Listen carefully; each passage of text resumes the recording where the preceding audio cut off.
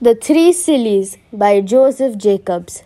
Once upon a time, there was a farmer and his wife who had one daughter. She was to marry a gentleman. Every evening, the gentleman had supper at his farmhouse, and the daughter went down to the cellar to fetch beer for him. One evening, she went down to fetch beer when she looked up at the ceiling and saw a mallet stuck in one of the beams.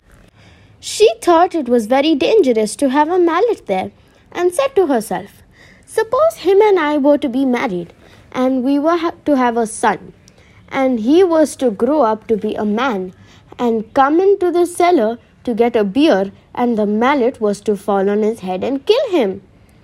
And she started crying. Upstairs, they began to wonder why it was taking her so long. So her mother went down to the cellar and found her daughter crying,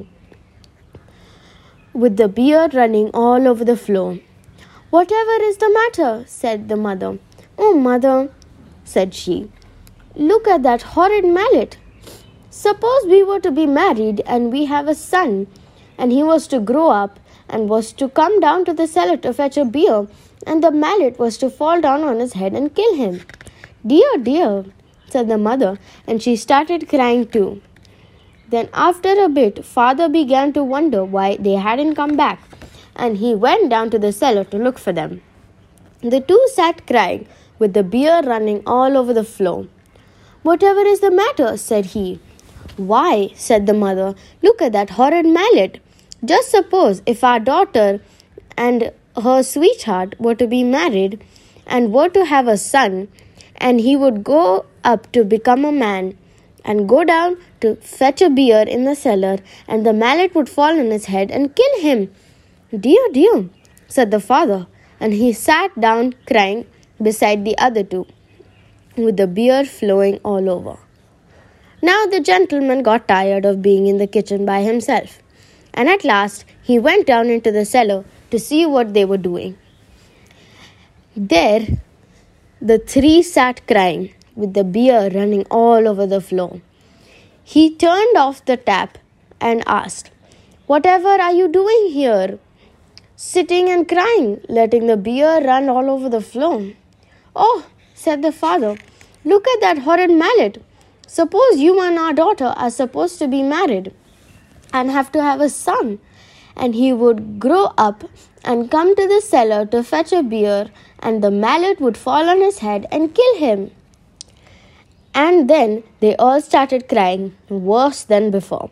But the gentleman burst out laughing and reached up and pulled the mallet and said, "I have travelled many miles, and I have never met three such sillies before. Now I shall start out on my travels again, and if I can find three bigger sillies, then I will come back and marry your daughter." So he wished them goodbye and went on with his travels. First, he came to a woman's cottage that had some grass growing on the roof. The woman was trying to get her cow to go up the ladder.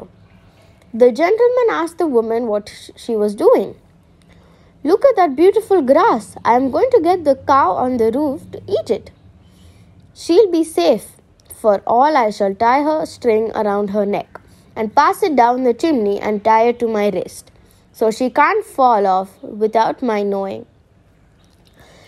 "Oh, you poor silly," said the gentleman.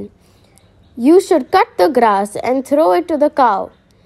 But the woman thought it was easier to get the cow up the ladder than to get the grass down.